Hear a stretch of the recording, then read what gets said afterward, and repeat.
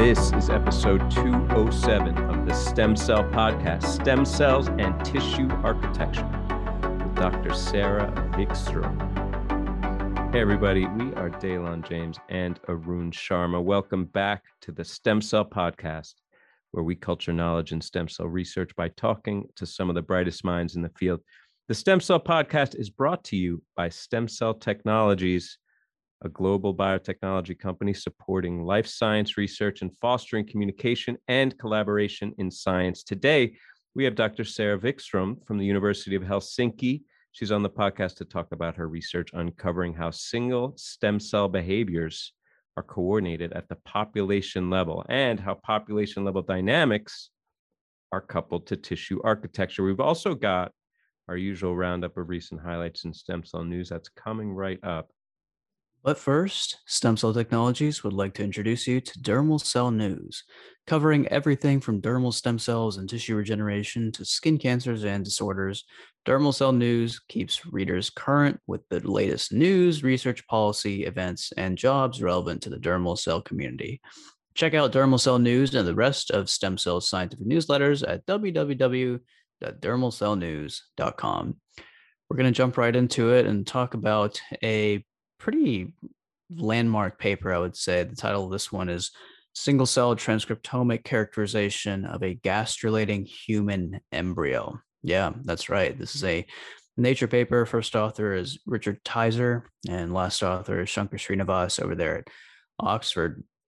And the gist of this is relatively straightforward. They were able to obtain a gastrulating human embryo and conduct single cell RNA sequencing on it, right? And we've talked a lot about different technologies that can potentially model these processes of gastrulation in vitro, like the gastruloids that keep on coming up at ICCR, for example. But this is the real deal. We're talking about an actual human embryo that's been subjected to single cell RNA sequencing. And why is this important? Because as you might expect, the events driving human development, in particular the events that follow implantation, are still a bit of a black box. We have all these model systems, we have all these non-human systems, but there's no perfect replication of the real thing, right? And so this is an embryo that was in the middle of gastrulation, which is of course a really critical developmental process where a layer of the cell is known as the epiblast gives rise to the ectoderm, mesoderm, and endoderm, right? And it's, the establishment of the body plan. We got to figure out why this happens. It's fundamental to really figuring out a bunch of congenital diseases and why they happen, early miscarriage, infertility, stuff that, you're very interested in studying, of course, Daylon, over there at Cornell. And also another note here is that human reproduction apparently is really inefficient. And it's tough to get the exact numbers on this, but apparently 30% of all fertilizations are actually lost before implantation. And actually 20% fail right after implantation, usually from that transition between gastrulation to organogenesis, or the formation of various organs, right? So, the somewhat controversial topic here is, of course, obtaining that embryo. The embryo in this particular study was obtained from the Human Developmental Biology Resource after informed consent by a particular donor who was undergoing termination of her pregnancy. It was actually determined to be a male embryo with a normal number of chromosomes, and through analyses they actually found that it's actually between 16 and 19 days post-fertilization. Around this time, there's like two different major cavities, right? There's the amniotic cavity and the yolk sac, and they isolated the yolk sac and actually split the embryonic disc into two different parts, and they did RNA sequencing on all of this. They were able to measure levels of RNA transcripts in around just over 1,000 cells, and they've confirmed that all the cells that they collected were actually of embryonic and not maternal origin by showing the absence of a pretty famous gene which exists, and that's actually going to come up in a later paper that we discuss. Exist is an X-inactive specific transcript which is present in females but not in males, okay? And the other thing is, of course, you can confirm that the cells collected are containing transcripts from the Y6 chromosome, which of course is found in males too. And what did they find? So they found that the structures, including the epiblast, the embryonic germ layers, the amniotic ectoderm, the extraembryonic mesoderm. They, conducted their analysis on these tissues.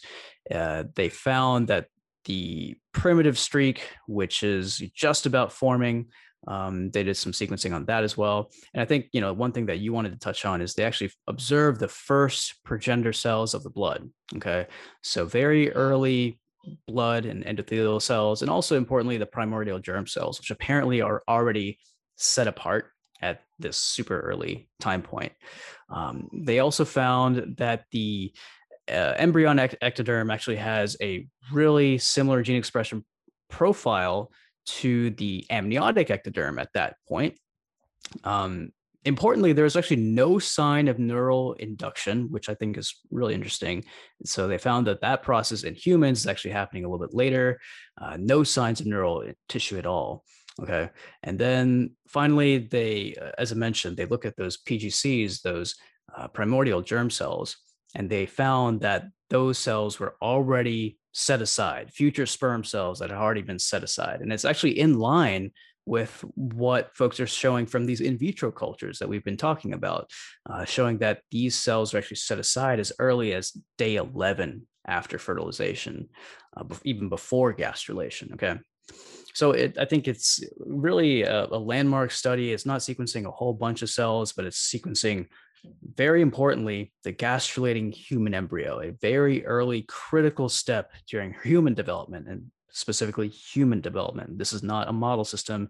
This is the real deal. And in some situations, you need to look at the real deal to really get the best understanding of what's going on during development. I mean, all these systems are great. Gastrolytes are great. We talk about them. Non-human systems are great to an extent.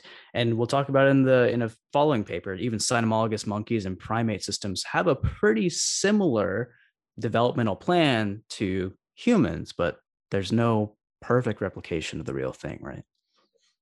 Yeah. No replicates, right? I could say that about this paper. N equals 1. They had 1 embryo. But I'm not trying to throw shade. As you said, it's a landmark paper because it's not out there. That's how you get a Nature paper with 1 embryo. And yeah, 1,800 cells are thereabouts, which after QC came down to about 1,100. So yeah, limited information, but in a vacuum, even limited information can get a really high profile. And as you said, it was just taking that novel entry and then compare it to gastrolytes, compare it to human ES cell culture, compare it to equivalent embryo stages in the mouse and the non-human primate. So now I think that we have a more complete, I think, field to investigate here, and we can complement our more accessible and tractable experimental systems like the gastrolytes, et cetera, with this kind of standard. We're not going to be getting a lot of gastrulation stage embryos, although I would say it's still important to get at least 1 or 2 more to add to these databases, because although I would agree that this is a normal embryo, we're talking about a human system. So I'm sure there was a little bit of friction there from the reviewers about a single embryo passing muster. But as we both already said before, it's that important. And yeah, I'll be excited to see when we get more entries. And I think it's representative of this novel era with your experimental studies. You add something and then you take everything off of Geo and you compare your new entry to all that, and you get a lot of nice comparative information. And for me, as you alluded to there earlier, it was really a big for me to see the hematoendothelial progenitors there, which notably, I thought the real big time takeaway for hematologists and people interested in generating hematopoietic progenitors from embryonic stem cells or pluripotent stem cells is that the timing is not exactly aligned here. Things are happening. In the human system, it seems like things have gotten a bit further than they do at equivalent stages in the mouse. So maybe a little bit disappointed there that we can't identify a molecular signature of a true physiological hematopoietic stem progenitor, but a really important piece of information for comparison. And still in there, the trajectories that they had of the hematopoietic progenitors and their derivatives was really convincing, showing that right thereabouts developmentally, there is a cell of common origin that we're all still hoping to put our finger on. But great, really great study and critical piece of data now to have in our common lexicon. Yeah, and you mentioned the importance of this for comparative studies. One thing they also mentioned was the comparative studies between this embryo and the RNA sequencing analysis and to different states of embryonic stem cells, human embryonic stem cells, like comparing the primed versus the naive state.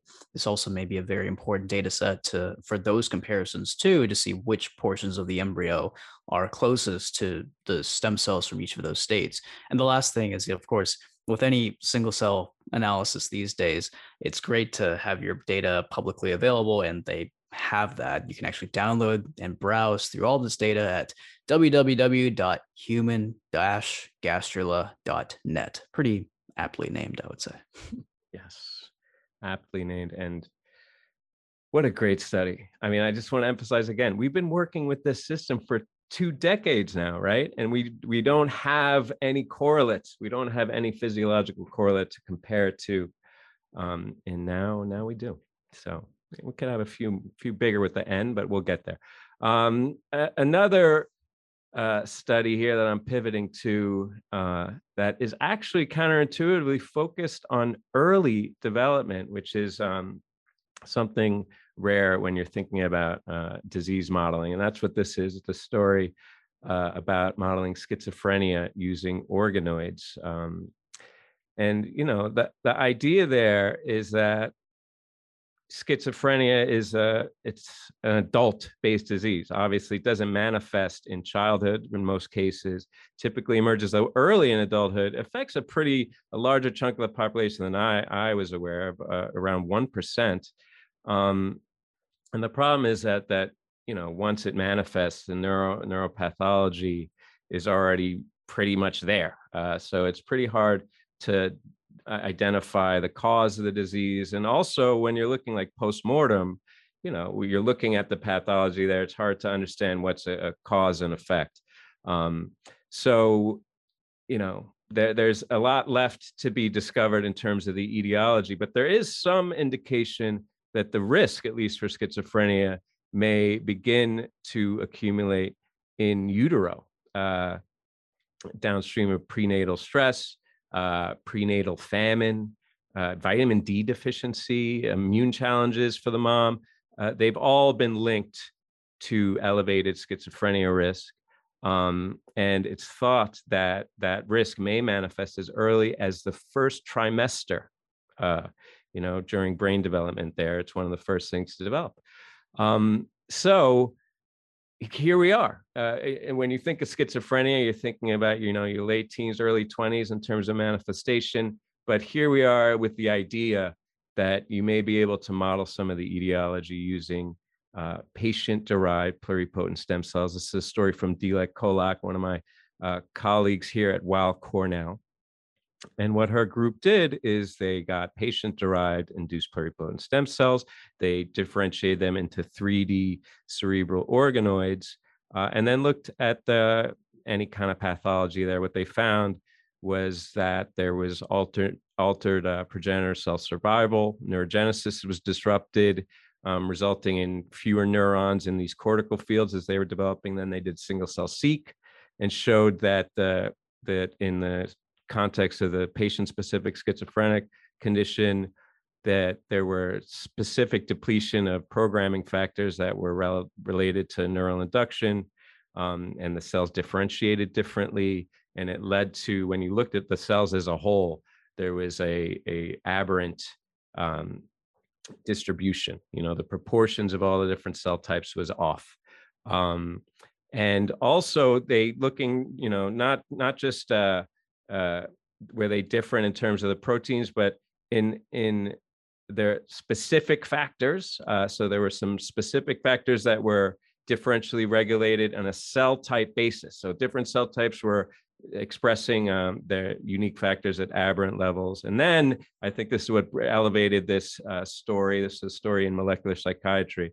They did these rescue experiments to try and tease apart mechanism. They had identified these two separate factors, and then they added back and showed that they could act as quote unquote substrates of neurogenesis and cellular survival. So it seemed like these two factors, when they add them back, they could rescue some of those defects.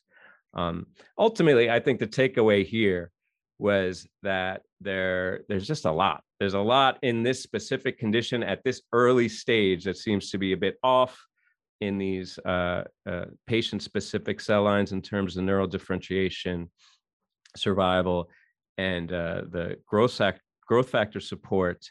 I think the real challenge here with all these studies nowadays at this stage in the game, when you're looking at something like schizophrenia, where you don't understand the genetic basis of the disease, you don't have a pinpoint on it, is the whole request for like isogenic lines here. When you're looking at these cell lines versus a control, it can be hard to tease apart like mechanistically, molecularly, what is really related to disease without, having a kind of add back or rescue or an isogenic or monogenic disease where you can control for that. But still, I think it's important that we need to keep doing these patient-specific studies, because as they continue to accumulate, I think they're a real nice complement to the whole history of the GWAS studies that have gone before. I think this is like a new era where we're actually taking the cellular material in hand and can provide a really nice, counterpoint to all the information we already have from GWAS studies in patients. Yeah, I think the power of this particular study is in the model system, right? I mean, certainly patient-derived cerebral organoids it's a hot topic. It's a really useful system to study certain aspects of human development, as we've discussed all the time on the show. But it's really tricky in the context of a disease like schizophrenia or anything where there's a significant non-genetic component to the onset of the disease, coupled with the fact that this is an adult onset disorder and you're dealing with immature cerebral organoids differentiated from patient-specific stem cells. It's complex. This isn't the only disease that it makes it, that's tricky to model in this way. A number of these adult onset neurological disorders like Alzheimer's and all these other disorders are similar in this way. And even some forms of heart disease, of almost every disease has a non-genetic component to it, a number of major diseases. And you're right. I think the real power of these model systems is, in my opinion, to take an isogenic approach, to have a specific genetic mutation that you're interested in interrogating. And then you can do a rescue experiment. You could do a reversal, a CRISPR, or whatever, to really validate that particular mutation is indeed causing your disease phenotype. So I agree with you. It's a really cool study because you're attempting to model this adult onset disease in an immature differentiated cerebral organoid system, but certainly it's not perfect, I would say. Yeah, there's a lot of challenges. And I've always kind of, I guess, balked at the idea of modeling these neuropsychiatric disorders for those reasons that you mentioned. But I think what I've learned in following the work of some people, colleagues at my center, is that it may seem like a huge leap, but it's important to remember that behavior has its basis in the molecular biology of the neuron, and I think what for me the real cool thing here was the idea that, hey, I didn't know that some of these factors and some of these influences may be manifesting even in developmental stages in utero. And so this is, I just think, a nice tool, a nice way of complementing our arsenal of tools, using a pluripotent stem cell based system in a way that I think it wouldn't have been predicted of being as useful as it has shown to be. Definitely another tool in the arsenal, never hurts. And shifting kind of back to the human development, I'm kind of stealing your thunder here today, Dalen, I got to say. We're going to talk about X chromosome inactivation in the development of, this is actually cynomolgus monkeys. It's not looking at human development, but it's a model for human development. We love models, as we've discussed, recently here on the show. So X chromosome inactivation is one of these critical aspects of early human development, just kind of like what we talked about in the first paper. We're going to talk about exist, which is one of those genes that's really critical for X chromosome inactivation. And of course, one of the two X chromosomes in the cells of females becomes inactive during early embryonic development. And we're again using cytomolgus monkeys here because, as we've talked about, the study of human embryo development is restricted in a lot of ways ethically. So this is actually a paper in Science from the lab of somebody who you're very familiar with, of course, Dr. Mitsunari Saito over there at Kyoto, Japan, who is really an expert in early development. So here, these folks are looking at the dynamics of X chromosome dosage compensation in monkeys. That's actually providing a really accurate understanding of how this X chromosome dosage compensation occurs. It's a model of how it occurs in humans. So just a little background, as we all know, among the 46 chromosomes in human cells, females, of course, have two X chromosomes, one from each parent. Males have one X chromosome and one Y chromosome from the father. This pattern is actually true for all mammals, and both are sex chromosomes. They're, of course, very different. The Y is super tiny. The X encodes more than 800 genes. The Y actually only encodes like around 50 genes. I didn't realize it was that small. And the two X chromosomes in the female embryos mean that, of course, these cells have two pairs, biallelic expression of all the genes that are actually encoded on the X. But if you express both sets of X, both X chromosomes, you're going to have problems. You're going to have gene dosage issues. You're going to lead to disease, disability, death. It's a pretty significant issue if you actually end up expressing both sets of your both X chromosomes, right? So inactivation is really important, and it's regulated by exist, which is a type of RNA that's just causing the chromosome to actually condense. So the X that you don't need is going to inactivate. And this is actually a really important topic, inactivation and reactivation during embryonic development. And this has been studied for a while, X chromosome inactivation. In fact, even one of my mentors in undergrad, Dr. Hunt Willard, he's pretty well known for studying this over the last 3-4 decades. And this is even something that Dr. Saito has been doing. But the important thing is what actually happens in humans. Right. We've been doing a lot of this work in mouse models, studying X chromosome inactivation and exist. But as we discussed in the first paper, there's no perfect replication of the real thing, unless you go a little closer to primates. And that's kind of what they did here. They're actually using primate models for X chromosome inactivation as opposed to mice. And ultimately, they found that it's a much better model system than mice for studying human development and X chromosome inactivation in particular. And so they're actually looking more specifically about how exist is interacting dynamically with the X chromosomes and developing female and male monkey embryos to actually regulate the process of inactivation and reactivation.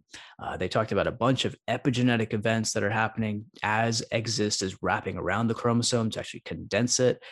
And they found that in embryos before implantation, like what we talked about in the first paper, both X chromosomes in the vast majority of female embryo cells, but actually not all, are wrapped by exist, but actually still active. So it's a timing issue. And it brings me to think that even between the cytomolgus monkeys and humans, there's going to be some slight differences in these timing issues. And you got to look at the real thing to actually know what's going on. So, it's a topic that I'm not super familiar with. Maybe you're more familiar about it than I am, but it's cool to see how a non-human primate system can perhaps better model these early developmental processes like X chromosome inactivation. But like what we talked about in the first paper, there's no perfect replication of the real thing, right? Yes. Show me a gas-relating human embryo, or I'm not getting out of bed, my friend. I'll say the thing here for me, and with Mitsunari Saito, I'm kind of a bit thrown for a loop here because he seems, well, I guess he just shows you the scope of his work. And of course, it's certainly in his wheelhouse and close to what he does. But I know him much better. I'm more familiar with his work generating primordial germ cell-like cells from pluripotent cells, because that's what all the patients want, right? They're all talking about this idea and the notion of making eggs and or sperm from their skin, and the ideas of maybe, same-sex couples being able to have children that are genetically shared, real sci-fi scenarios that I think a lot of people in the space would argue is really far from a reality, given just the implications, the unknown unknowns, and the idea of transmitting anything deleterious to the germline. It's just such a big and ethically precarious thing. So yes, I've been so focused on Mitenori Saito's work in that space that I had no idea he was working with X chromosome inactivation. In fact, notably, primordial germ cells, as a part of their differentiation, the X chromosome actually has to be reactivated. It's part of the differentiation, right? Before the cells enter meiosis, there is this kind of reactivation. So I don't want to leap here, but I wonder if Saito, in addition to just his pursuit of basic knowledge, I wonder if this is wrapped up maybe in the idea of how do you make primordial germ cells bona fide gametes, and maybe he's like kind of backing into it, trying to understand inactivation to try and recapitulate reactivation. But that's me fantasizing so that I can have an answer for all these patients out here asking for big scientific accolades that I don't know that we're ready for yet, Arun. I think you might have uncovered the big secret of the Saito lab here. Everything is kind of dovetailing towards that ultimate goal, right? So yeah, even the side story gets you a science paper, no big deal, right? Yes, his side action gets posted up in Science. We'll all get there one day, Arun. You before me, the way you're going. I'll tell you, I don't know if I'm going to be long for this show, the way I keep covering these non-strictly stem cell stories, but I can't help myself. I've got another. Last episode, I talked about imaging using this tomography, which was crazy, getting whole single cell resolution of like whole organs. Check it out. Episode 206. It was a good one with Honorable Christine Mummery. But I digress. This is another imaging story, although it's more the AI end of it, right? It's how do we understand all these images that we're generating? The volume of data that we're able to generate now with these high throughput imaging systems is perhaps more than we're able to interpret on a human level. And now, there's other technologies coming into the fore. You got the spatial transcriptomics, and you've got these, multiplex protein and using the mass spec to do imaging, a lot of stuff to look at multiplex imaging, but looking at more factors than we can really overlay with our measly human minds. And this is represented, I think, by like the Human Tumor Atlas. There's the Human Cell Atlas. A lot of these efforts that are trying to comprehensively characterize the location, the function, and the phenotype of cells throughout the human body in all organs.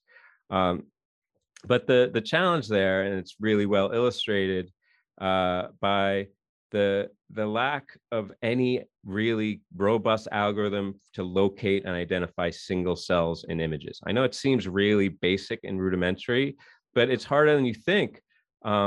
There's plenty of technologies that have proliferated that can extract, the boundaries. You look at ImageJ, there's all these like cell counter functions, but they require a lot of like training, and there's a lot of errors on the front end that when you scale up, once you get to the downstream analyses, those minor inaccuracies early on have kind of magnified and totally blown up your data set, right? And not only that, but they require this really intense manual human curated intervention. So there's been these like deep learning algorithms, right? Of course, we live in the age of AI that are increasingly being used for a lot of things, but namely for biological image analysis, micrograph analysis. And they can achieve pretty high accuracy, but there's so much training that goes into those that they're super time intensive. And part of the big critiques of AI is this so-called garbage in, garbage out, which is the idea that, you're essentially getting information that it is not necessarily quality. It's just what you've told the computer to tell you. And the challenge often, even with these curated ones, is that they can annotate cell nuclei, but they can't annotate like cells. And this is the real key when you're trying to do the multiplex imaging, right? You got to understand what's in the cytoplasm, what's in the nuclei, even other little compartments, right? So that's where the big brains of Michelangelo and David Van Valen, not to be confused with, Van Halen, although maybe he has a band over there. This is from Stanford, Michelangelo, and David Van Valen and his group at California Institute of Technology. They came up with this thing called TissueNet. All right, they made TissueNet, which it's two parts. They had a data set was the one end, and then they had an algorithm on the other end called Mesmer. The TissueNet, which was the data set for training, it had like more than 1 million manually labeled cells. All right, and this was a crowdsourced effort, which is add a zero, full order of magnitude more than all of the previous training data sets. And then they use that to train this algorithm that they call Mesmer, which is like the segmentation algorithm. And the bottom line is this Mesmer thing is gangbusters. It does better than all the previous methods. It can identify cell boundaries and segmentation in all different cell types, in like tumor, cancer, invading into normal tissue, and it achieves a human level of performance, right? And then they go on to identify stage-wise to show that it has clinical relevance, to look at like staging in the human placenta. But I think that's less the point. The point here is that in spite of the fact that you think these things already exist, we're not there yet in terms of automating and scaling image analysis.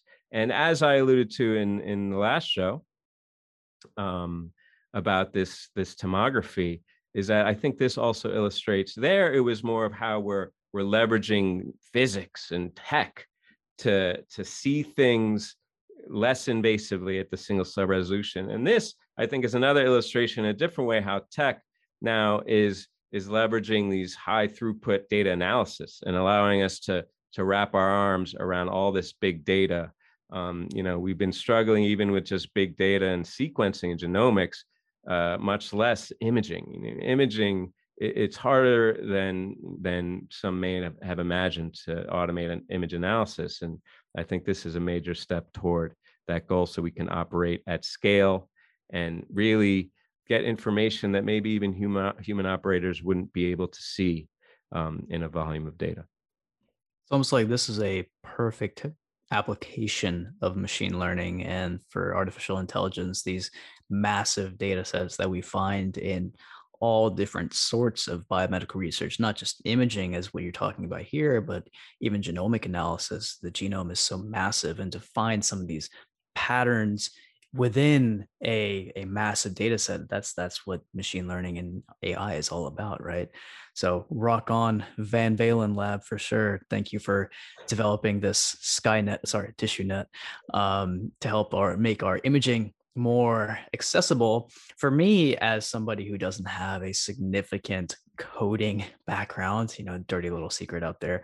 For me, it's about taking a lot of these machine learning approaches and these really cool computational approaches and making them accessible. They mentioned that all their code, data, and models are actually released as a community resource.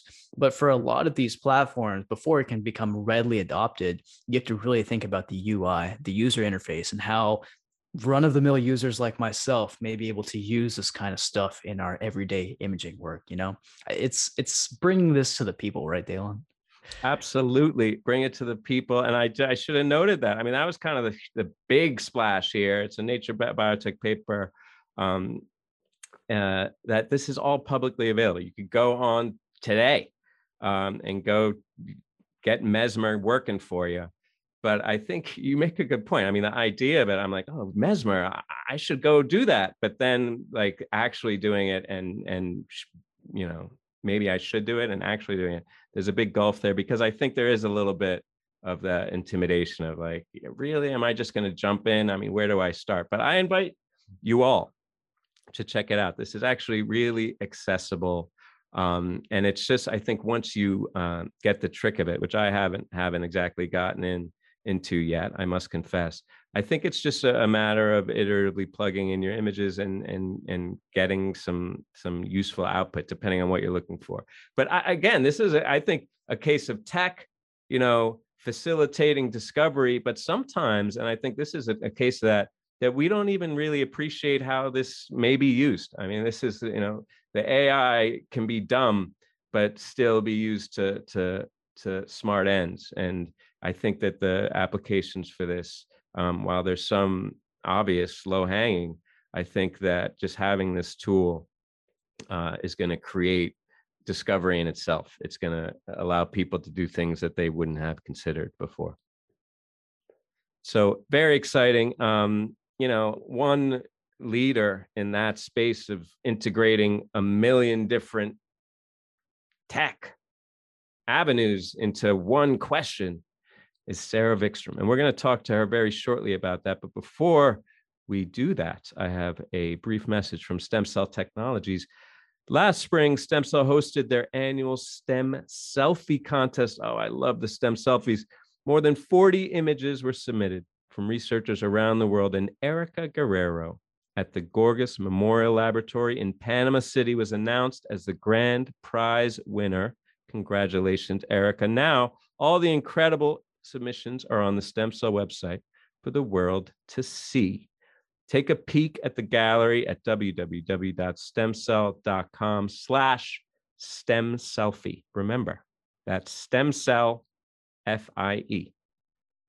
All right, everybody. Today with us, we have Dr. Sara Wickström, who is professor of cell and developmental biology at the University of Helsinki, but also recently appointed as a new director at the Max Planck Institute for Molecular Biomedicine, where she's starting her own new department, Cell and Tissue Dynamics.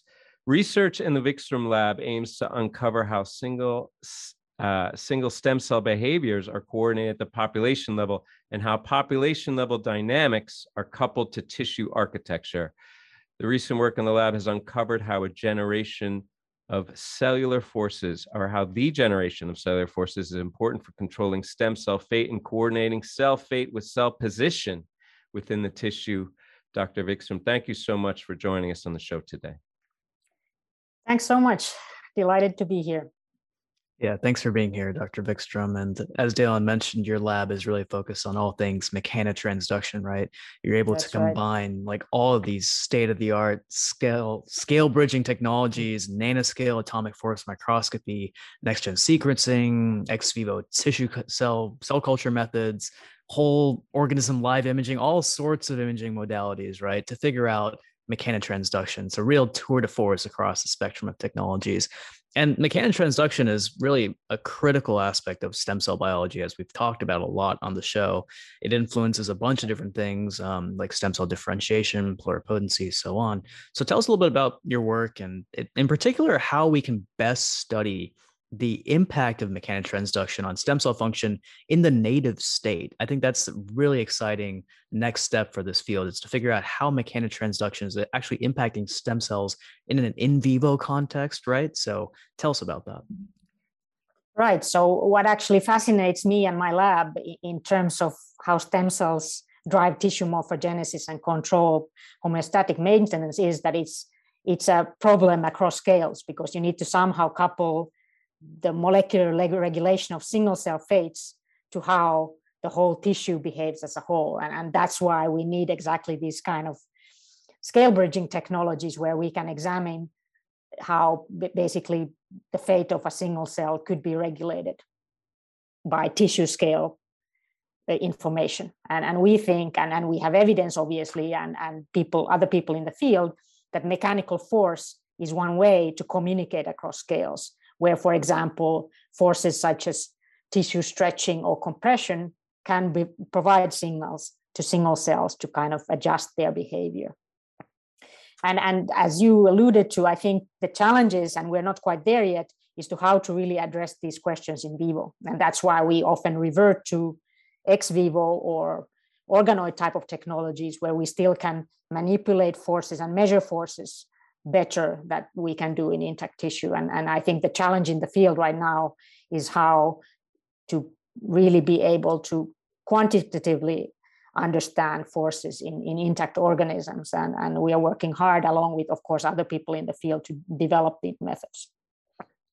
Yeah, it's such a trip for me, and I'm really naive to the details here and the scope of mechanotransduction. But for me, just the idea of it conceptually is so fascinating because we get it at the macro scale, right? It's so fundamental to every interaction in our life. But then when, as scientists, we think about cells, we divorce ourselves from the whole idea that there is this mechanical element. It's all signals, right? All the signals are molecules, and it's all signal transduction. But, mechanotransduction is so fundamentally important for, you could argue, everything in basic biology at the cell level as well. And perhaps I would argue even more so, because it seems like it's relatively understudied, right? And there's a vastness to it that seems waiting to be understood and leveraged. But, as I said, I have to confess, I don't really have the knowledge to see through to all the real clinical nitty-gritty implications of this. And that's the argument you have to make, right? So when you're arguing for funding and you're trying to explain to the people why this is relevant, is it a matter of understanding the mechanobiology, so to speak, so that we can recreate native environments like for tissue fabrication? Is that it, or are many other things, I'm sure, but is that one thing, or are there real clear and concrete pathologies out there that have a basis really in faulty mechanotransduction? I think you really hit the nail in the head in both, because both of them are really, I think, central here. So I think coming from organ engineering, for example, people have started to realize that if we don't provide the tissue-specific force environment, often the ability to generate the specific cell fates and to keep the specific cell states, it's difficult. But if you provide the right signals plus the forces, so I don't think signals act alone or forces act alone. I think they always act in collaboration, and that is critical to have the specialized cell fates. And so that's important in organ engineering and trying to also study cells in vitro. So we, of course, want to give them the right growth factors, but equally important is to give them a more in vivo-like environment, which includes the forces.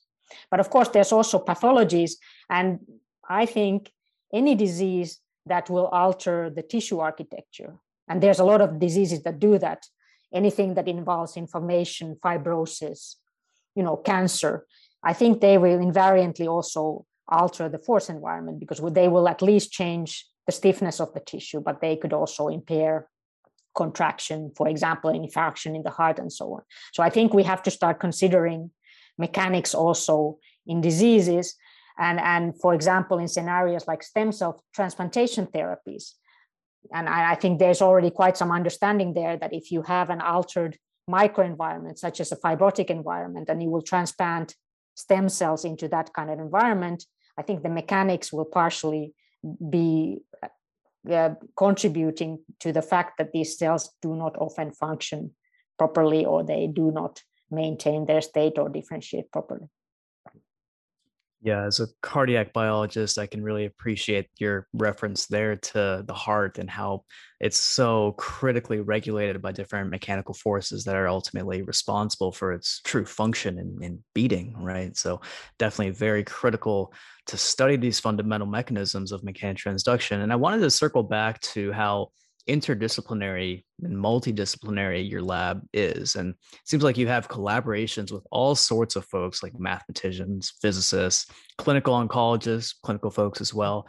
And I've always really admired those labs that are able to kind of make that dream of interdisciplinary research a reality. And in part because it's hard for different scientists and professionals to speak the same technical language sometimes, right?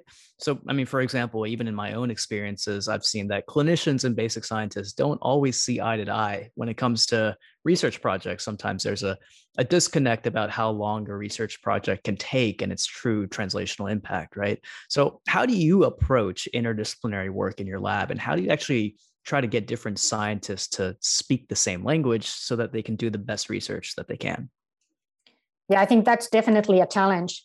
And I think what I try to do is to really invest time in establishing the common language, saying what do you understand when you say that versus what do I understand with the same term, which is not trivial. Even if you take the word stress, I think to biologists it can mean very different than to a physicist, for example. And I approach it in two ways. One is that my lab itself is interdisciplinary. So at the moment, for example, I have engineers, I have two physicists, I have a clinician scientist, and then I have biologists. And for me, that's kind of the most fun way to work, just to bring in different angles and different expertise just within the lab. And then, of course, it's also critical to have collaborations because, of course, we can't be the best in everything, even if we try to be interdisciplinary. Still, it's important to bringing expertise from outside, and that's also the fun of it, really, to have collaborations across the different disciplines. But it's definitely challenging, but it's something that I actually enjoy the most in science. I want to drill down a bit on some of the innovations that have come out of your lab. One of the major breakthroughs from your group was the development of this ex vivo culture system for hair follicle stem cells, thereby enabling precise manipulation of a famous model system that recapitulates one of the most well-studied niches. And I think that's really the crux of a lot of your work is looking at the interaction between the stem cell and the niche, focusing on the mechanics there. And this is also a major theme of a lot of recent studies that have applied organoid-based models to reconstruct complex microenvironments that are comprised of multiple defined cell lineages. So I feel like you're definitely in that sphere. What are some of the exciting applications of this system specifically in your lab? One, two, are you kind of applying that same approach? I know that you're not really confined to the hair follicle stem cell niche. Are you trying to apply that towards other complex niches? And do you think that pluripotent stem cells in work like that done by Carl Kohler and others can recapitulate those kind of model systems using a pluripotent stem cell as a point of origin? Yeah, so I think what we like about our hair follicle organoid system is this kind of self-organization where we think we can really study population level behavior, trying to understand how cells communicate and how they organize. Because what's remarkable in this system that you have the progenitors and the stem cells, and they really kind of dynamically interchange fates, but on the other hand, they also architecturally segregate. So there's kind of clearly two different things going on, and now we try to learn more and more on what kind of boundary conditions we can impose on the system to control this dynamic. So for us, it's just a nice system, even independent of the hair follicle itself, to try to just understand how this kind of self-organization and dynamics works. But of course, we are interested also to further develop this system to actually be able to make a full hair follicle with skin in a dish. So there's this organ engineering aspect. And of course, we are also very excited about the IPS system.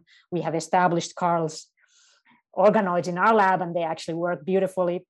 So now we are using that system also to try to understand more than how the different compartments interact. And we are also looking at kind of the earlier fate decisions, what's happening even at the level of ectoderm specification and going even earlier. And we have even projects with gastruloids and so on. So as you said, I'm kind of interested in everything that is related to stem cell mechanics and fate and how you can impose external constraints to drive morphogenesis and couple cell fates to morphogenesis, which I think is still, even if you think about intestinal organoids, that they kind of make certain shapes, but I don't think it's necessarily what we see in the intestine. So I think there's still a lot to learn in any of the organoid systems to understand what's missing, why don't we get perfect morphogenesis, although we have really beautiful cell fate trajectories that often really resemble very closely what's happening in vivo. What do you think is the greatest challenge there? Sorry, just quick follow-up, because I mean, it seems like you've really been leaning on all these systems.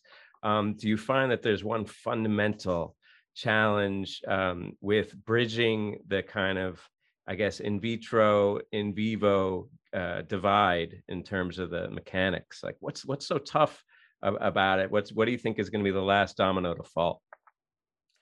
Well, I think it's because obviously morphogenesis is very complicated. So there's not only the mechanics, which is dynamic, so it changes because you have different cell types that change their state, and thereby they can, their mechanics can change.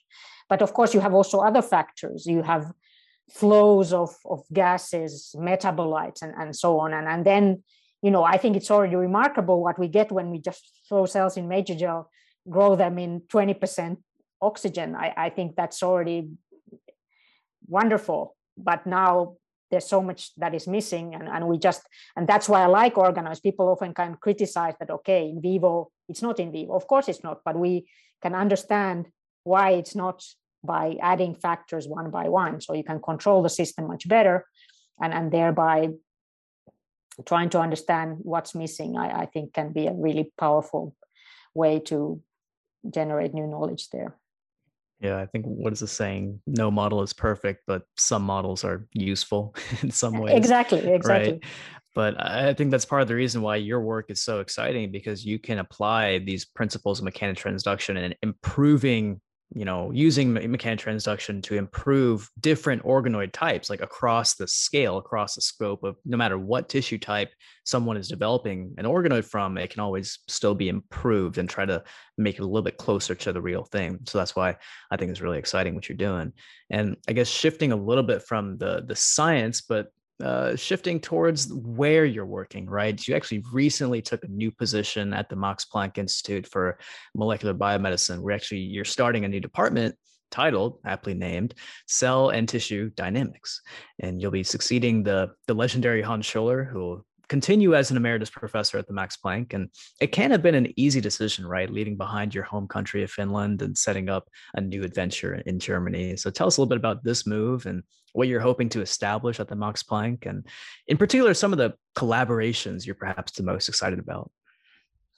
Right. So I think you're absolutely right. It was a difficult situation for me. I'm not only in my home country, but I'm in my home city of Helsinki, and my entire family lives here. So it's been great.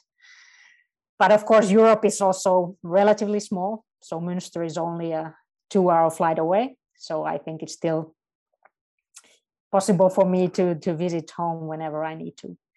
But what really impresses me with the Max Planck Society, and what then made the decision in the end easy, on the other hand, is that there's this focus on science.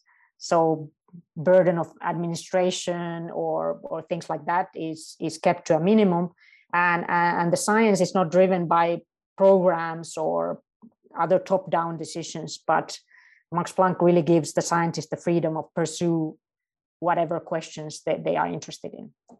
And that's, of course, an enormous privilege. What attracts me really to kind of just do whatever science that we can do, and try to do it the best way we can. But in principle, we will continue doing what we're doing here in Helsinki. But I envision that having the resources and the collaborations at the Institute, which I'm really excited about. So there's Ralph Adams, who is a leader in vascular biology, which of course another very, as you already mentioned, a tissue where mechanics and mechanosensation is very important. Actually, one of the first tissues where it has been demonstrated how central it is. I'm very excited to work with him and maybe do comparative analysis of different barrier tissues, such as the epidermis and the vascular system, in understanding what are maybe the common features of mechanotransduction versus the tissue-specific features. And then there's obviously Dietmar Westweber, who's then studying adhesions, which is also kind of the molecular effectors of mechanotransduction. So that's on the molecular scale a very exciting connection. And Ivan Betsov, he's a junior group leader, and he's studying early human and mouse development. So that's obviously with our IPS and gastruloid systems ideal. And there's also Britta Trappman, who's another junior group leader, who's actually a material scientist. So she's developing ex vivo hydrogels and mechanically tunable systems. So I think it's a really exciting environment to be in. Arun, she's got a plan. I mean, wow. But yeah, I mean, you're moving, but it's not like you're a stranger. You did your postdoc at the Max Planck, so it's kind of a bit of coming home. But you're not coming home as a kind of prodigal postdoc. You're coming home as the chair of a newly named department. And as you said, in fact, there I have to correct you, because I actually was a group leader also at the Max Planck. So I did my postdoc. So I ended up staying in Germany for 13 years. And it was kind of a coincidence that I came back to Helsinki due to just the serendipitous opportunities. So my apologies, and thank you for correcting me, because now that's it. You've had 3 positions now at the Max Planck, or 2 plus the forthcoming. So you really know your way around it, and clearly you've got your collaborations planned. But I mean, you started by talking about one of the great things at the Max Planck is that you're kind of divested of all the administrative responsibilities. And I think that's the best thing any scientific institute can do for a group leader, thought leader, even at any level, is to kind of grease the wheels, right?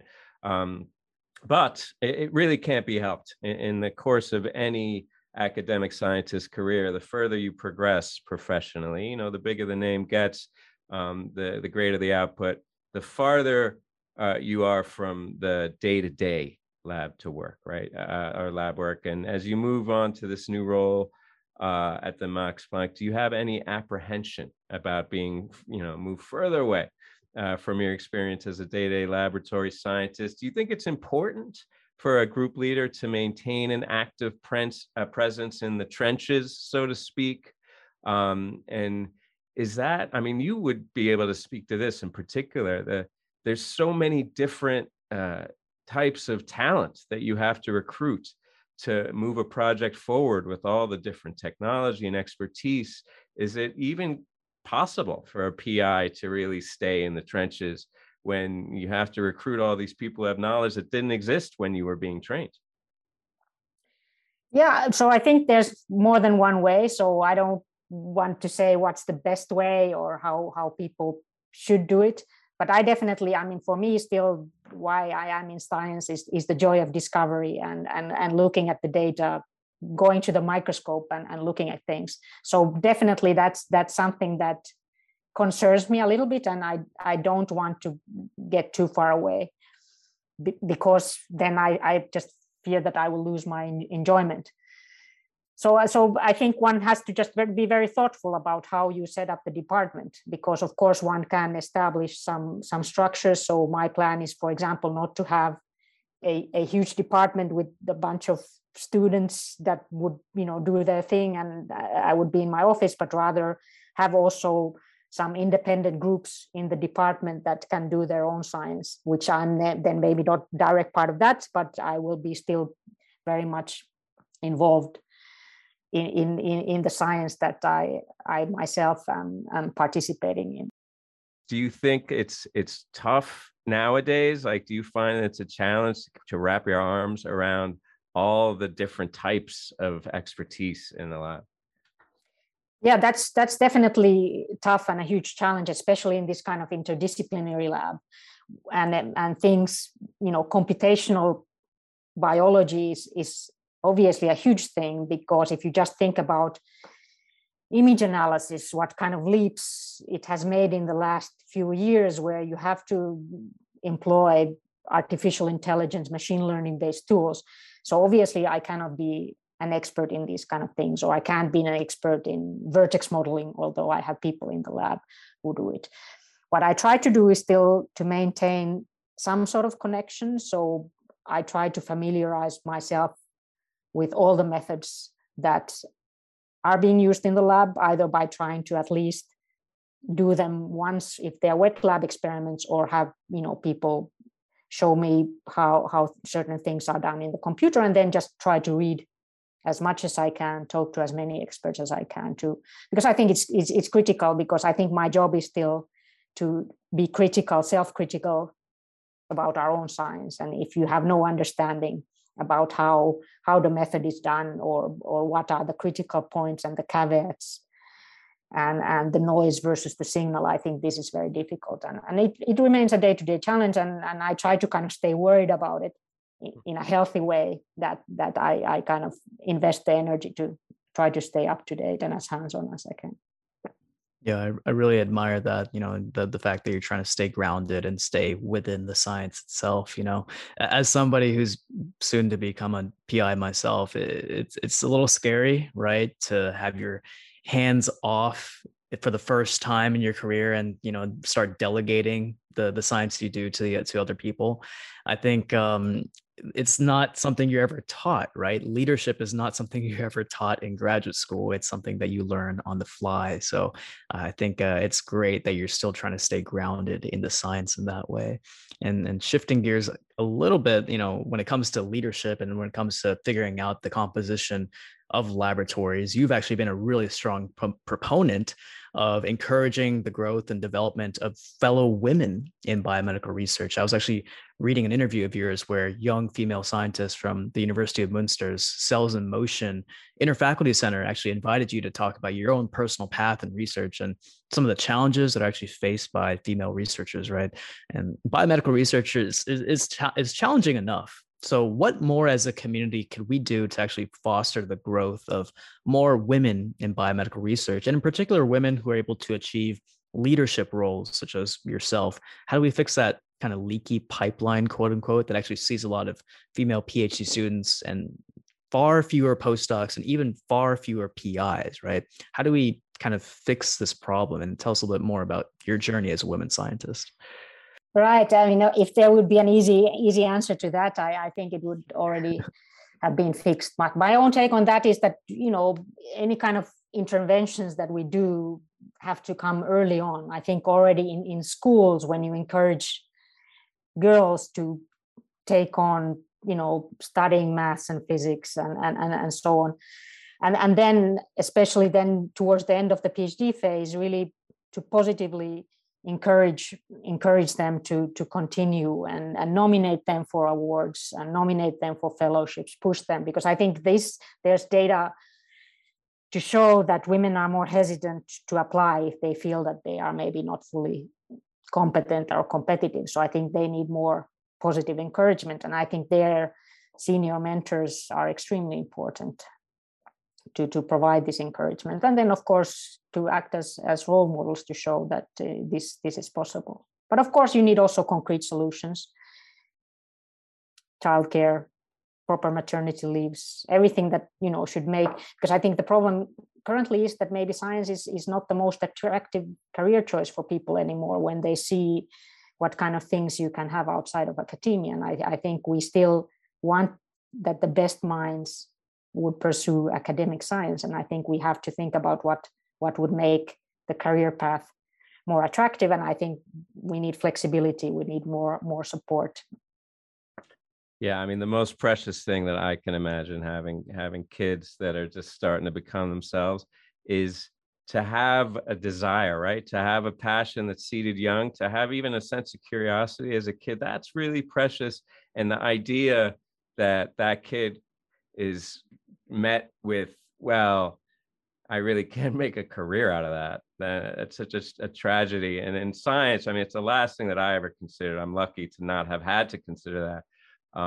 So I think it's really critical, as you said, to support and also provide concrete solutions, but also to provide icons and role models like yourself in the sciences that can show it can be done, and to show what amazing creativity comes from scientists of all types. So thanks for sharing all of this with us. And we're going to let you go in a minute, but before we do, we have just a couple of kind of science peripheral questions that we want to ask you. First one is, if you could answer any single scientific question, regardless of your expertise or chosen field, what would that be? Well, if I now could do anything, I would probably focus on climate change. I think that's a very urgent problem that requires solutions. So if I would now go and have a new career, I would probably go into synthetic biology or bioengineering and try to address how we can basically extract CO2 from the atmosphere and convert it to oxygen or something like that. So it's not really a scientific problem, it's more maybe a engineering problem, but I think that would be something that would be critical to solve, and I would be loved to be part of solving that problem. Unfortunately not happening, but yeah, hopefully some other person will manage soon. I mean, you're doing just fine in mechanotransduction. We need you, in fact, in mechanotransduction, so you stay right where you are. But I have said on this show before, and I'll say again, I encourage I'm probably not the best mentor because they come to my lab to study stem cells or reproductive biology. And I say, you should really get into high energy physics because I do agree. One of the greatest problems out there left to be solved, and also so critical and timely, it's like, exactly. I feel like you really feel like you're doing something if you're working in physics. People have been sleeping on the physicists since the atom bomb, but now it's the moment in the sun again. So I second that. Kids, get into physics, solve the problems of our world so that we can continue to do biology and mechanotransduction deep into the 21st century. Second and last question, if you were not a scientist, that's not a scientist or a climate activist or anything of that scope, what would you be? Well, actually, I love science for some weird reason. I don't come from a scientist family, so I wanted to be a scientist for some weird reason since I was a little kid. But I also loved sports, and I used to actually play ultimate frisbee on a pretty competitive level. So it would have been great actually to become a professional athlete. Unfortunately, the professional leagues were established a little bit too late for me, so I was too old for that. So I had to continue on this career path. But it would have been great to play professionally. Must be so fun being in your lab. If I could do anything, I would come back again and be in your lab, where you're encouraged to solve climate change, and you probably get a little pickup ultimate frisbee time now and again. Sara, thanks so much. This has been a real treat, a lot of fun, and we're really fascinated and encouraged by your work, and hoping to hear something new from you soon. Thanks so much. I enjoyed talking to you guys. That brings us to the end of our show. Don't forget to subscribe to our newsletter at www.stemcellpodcast.com to get the show notes, including an episode summary and links to all of the interview and roundup papers. You can also reach out to us on Twitter @StemCellPodcast or by email at info@stemcellpodcast.com with feedback or to suggest guests. Very fine show today. Thanks for joining us, Dr. Wickström. Thanks, Arun. And thank you, listeners, for tuning in. We'll be back in a couple weeks.